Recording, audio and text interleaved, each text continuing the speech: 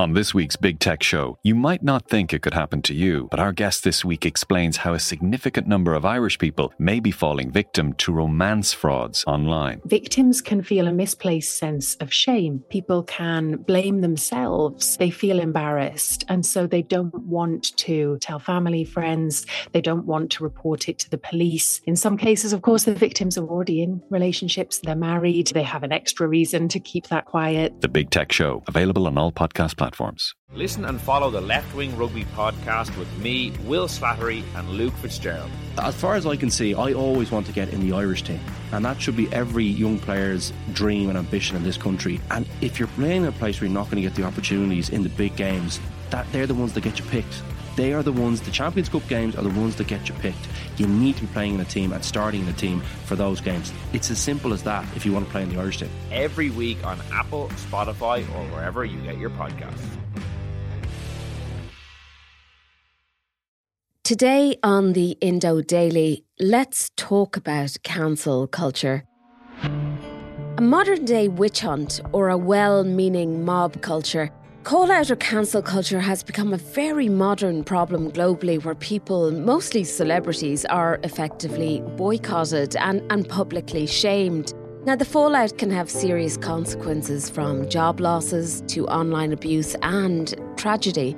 The 40-year-old TV presenter of Love Island, Caroline Flack, has died. She posted a message on Instagram just before Christmas saying, "This kind of scrutiny and speculation is a lot to take on for one person. We would ask that the press respect the privacy of the family at this difficult time." So, is it time to call out cancel culture? And what are the lasting effects on its victims? I'm Siobhan Maguire, and joining me today is Irish Independent features writer Katie Byrne. Katie, it's great to have you. I wonder, can we start by simply clarifying exactly what cancel culture is? It's a modern day phenomenon. I would say something that we've seen a lot more of with the advent of social media. So something that we've seen a lot more of it over the last 10 years. It's essentially the public ostracizing of a person, generally a public figure, for a perceived offence, for something they've done that has caused offence. And yeah, it's driven by a pylon that tends to take place on Twitter. These pylons are getting more and more frequent, and you see it. I mean, we hear a lot more about it now because people who are being called out, particularly those who actually didn't do something wrong, will later explain just how stressful these kind of pylons are. It's essentially where everyone targets the one person. I can't imagine what it would be like. Beyonce has the same 24 hours in a day that we do. And I just think, like, it's literally, you're given one life and it's down to you what you do with it. Like, we all saw the recent cancelling of Molly May Hague, the social media influencer. A little bit with people saying, you know, like, it's easy for you to say that, you know, you've not grown up in poverty, you've not grown up, you know, with major money struggles. So for you to sit there and say that we all have the same 24 hours in a day is not correct. And I'm like, there seemed to be kind of two cohorts there. There were the group who were just getting stuck in and seemed to just be, you know, dancing on her grave. And then another group who, you know, at least acknowledged that this must be a horrific thing for somebody. Can we just stop now? Because I can't imagine what that would have been like. I mean, she was trending for days. So it's hundreds of thousands of people getting involved in something like that. Exactly. And she is, at the end of the day, a very young woman, you know? And yes, she might play out her life out on social media, but does that mean that we all are entitled to make our opinions on this lady public? The other thing that gets me about, you know, call-out culture is the lack of people taking the time to, you know, just try and call somebody in discreetly, privately. Because if you have that one-on-one dialogue with somebody, that's your better chance of actually getting your point across, and perhaps even helping them to change. Because, you know, when there's thousands of people attacking you, the first thing you're going to do is go into defensive mode. You're blinkered from the get-go. Yeah. You know, you're not. You also have to ask if people really do want to affect change, or are they just engagement baiting? Now, maybe that's just me, but I think a lot of people actually go looking for misdemeanors because they want to get more followers. There is a logic to and reason to the idea of freedom of speech, you know, that we should all be entitled to say how we feel, but perhaps a line is crossed when that becomes, in effect, a pile-on, or simply just targeting one person for the sake of a bit of fun. I mean, it's almost like a modern-day version of sticking someone in the stocks and firing rotten tomatoes at their head. More than that, it doesn't seem to have any cohesion. You know, it seems to just change whichever way the wind is blowing.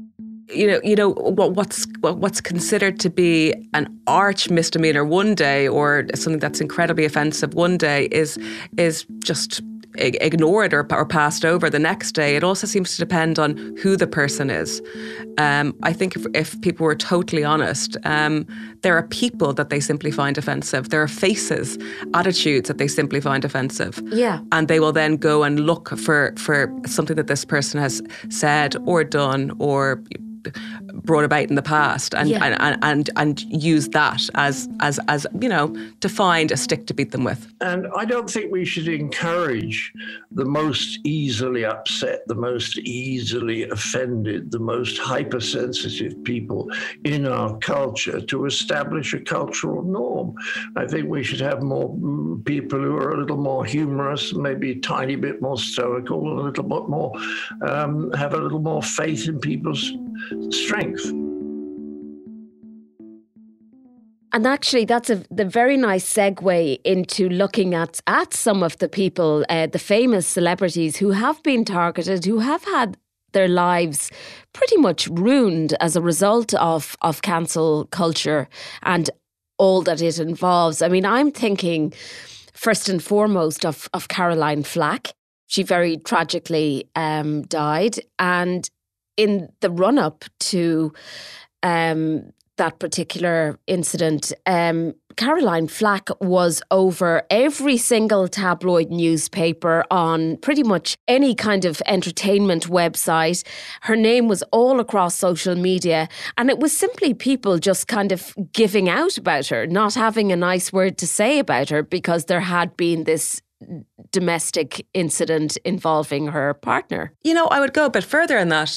She was essentially a reality TV star, just like the people on Love Island. You know, I know she presented it and it was very different, but she was going out there for kind of public consumption in much the same way.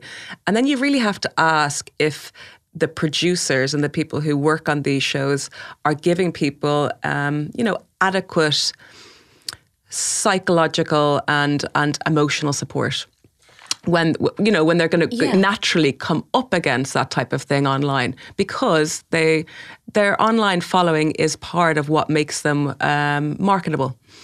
And that's why they're hired. So at the same time, you've got to realise that they're going to be coming up against that. Yeah, and that's the thing. I guess there's an argument there that if a person chooses to live their life out on social media and share everything from, the type of fine dining they're having one day to, the fabulous holiday in Ibiza they're having the next, that maybe it's fair game that when they do something that merits criticism, they get it. And that seems to be where people are coming from, as if these people have a higher level of accountability. But, I'm not sure. I mean, that's not embedded in law. Maybe it was in like old times, like Brehon law or something, but that's not, that's... So if we're going to be judge, jury and executioner, I think we should be looking at the actual legal system. I mean, what is fair and equitable, and what is, what is the correct punishment? Because they are being punished. Is it fair that somebody should never work in the public eye ever again, or indeed have any job ever again? We've had some instances where people have bounced back remarkably. Like, I'm thinking of Mel Gibson here, you know? I mean, Yes. he's been cancelled a couple of times. Mel Gibson, John Wick prequel series on television. Father Stu just announced today with Mark Wahlberg. You're directing Lethal Weapon 5, if that's still going. The Wild Bunch directing that. You got. But look at him. I mean, he's straight back in, still directing and starring in movies and having a great time. Yeah, it does. I mean, look, this is a personal opinion, but do men, are they able to bounce back a little sooner? I don't know. Maybe. I mean, we do. I mean, Monica Lewinsky bounced back recently, but it seemed to just take her that little bit longer. Yeah. Than men who've been. I mean, she was one of the first people, as she says herself, one of the first victims of cancel culture. Katie, we've had examples of cancel culture that we really can't fault, that you have to get on side with because it was the right thing to do. I'm thinking here of Harvey Weinstein, for example.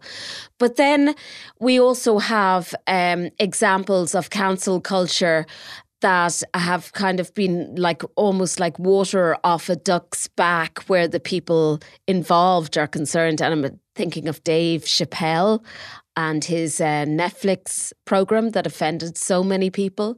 Joe Rogan and the whole Spotify stuff that's still going on.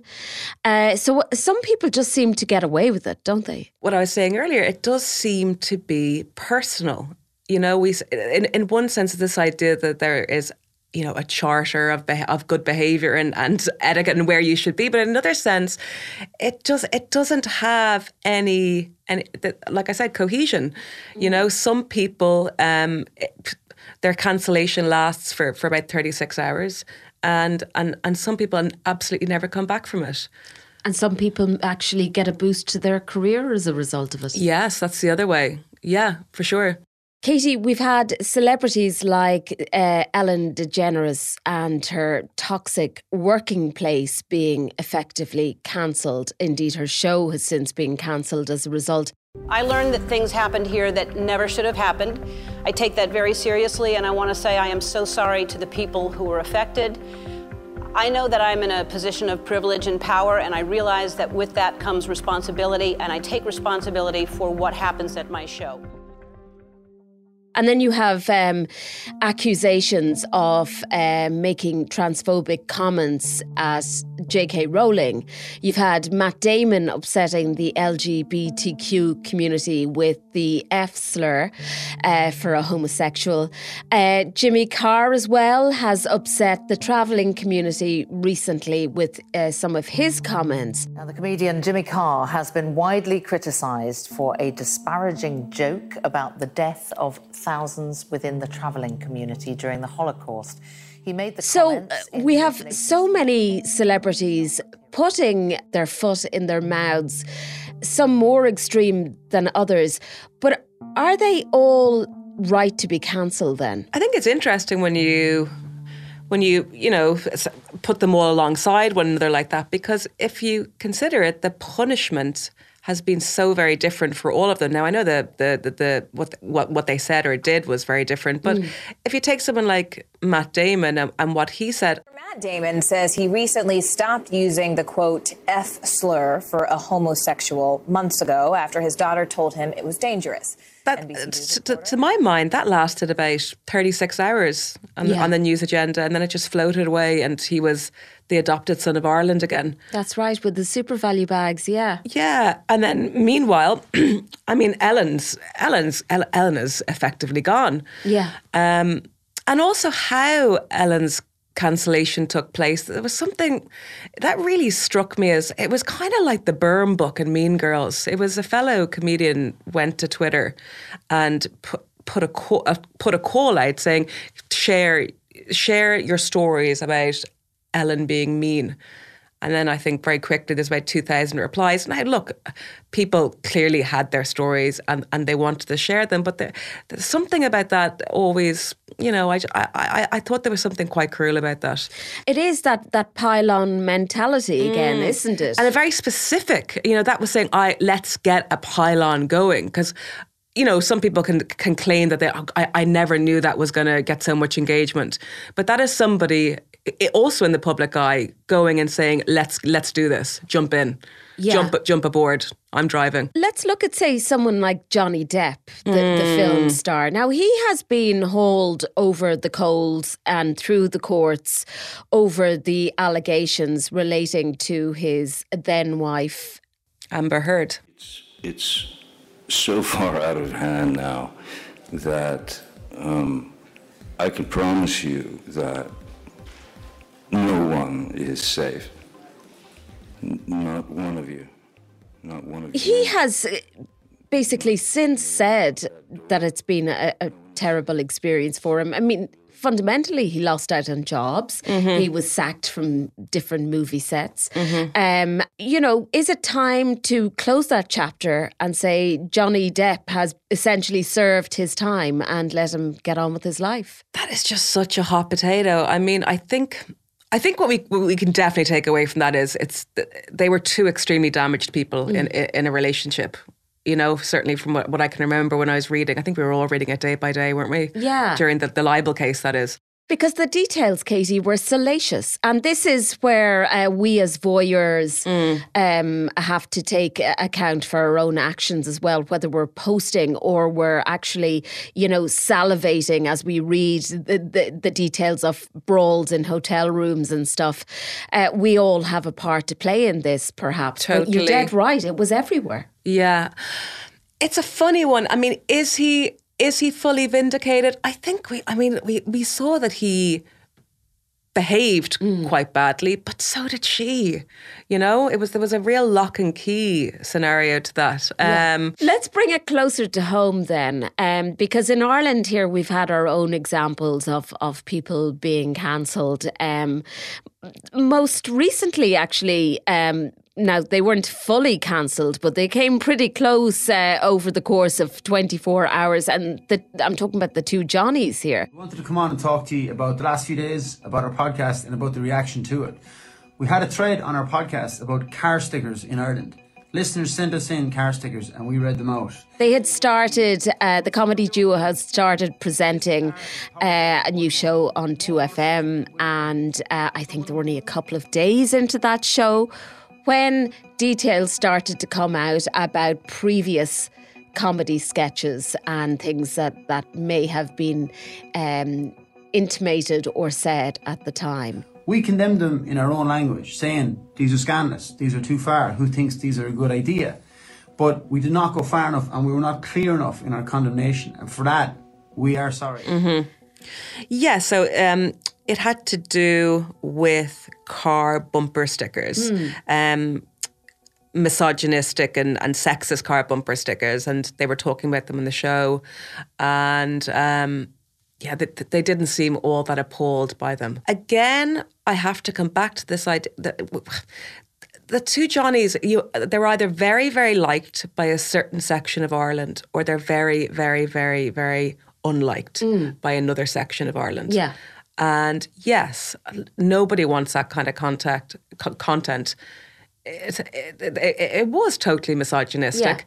Yeah.